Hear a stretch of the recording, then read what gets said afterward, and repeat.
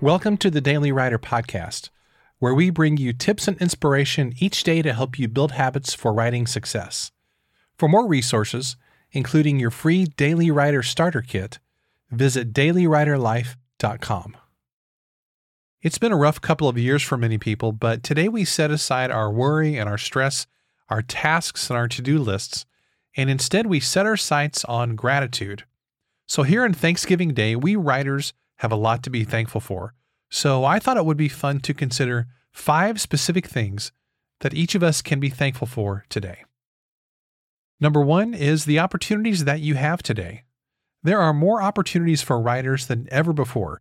You have access to virtually everyone on the planet who has an internet connection. You can self-publish, or you can go with traditional or hybrid publishing. You can blog, you can podcast, you can create video, and much more. The opportunities to get your message out there are virtually endless. Number 2, be thankful for the people in your life who support your writing.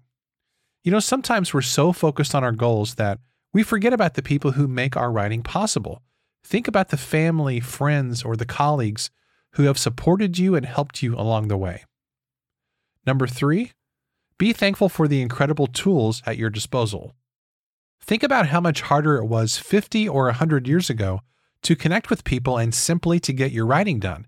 Now today, you don't even have to type. You can use voice to text. We don't realize how good we have it living here in the year 2022 with all the amazing technology and tools that we have as writers. Number 4, be thankful for the amazing stories all around you. You know, this is the golden age of storytelling where there are so many great books, great movies, and streaming TV shows and other formats of stories being told. There is inspiration all around you and you don't have to look very far. And finally, number 5, be thankful for the access you have to so much learning. Never before in the history of the world have you been able to learn in so many ways, in so many places from so many people. It's really an embarrassment of riches. Whatever you want to learn, somebody is teaching it somewhere. Well, these are just a few of the things that we can be grateful for as writers.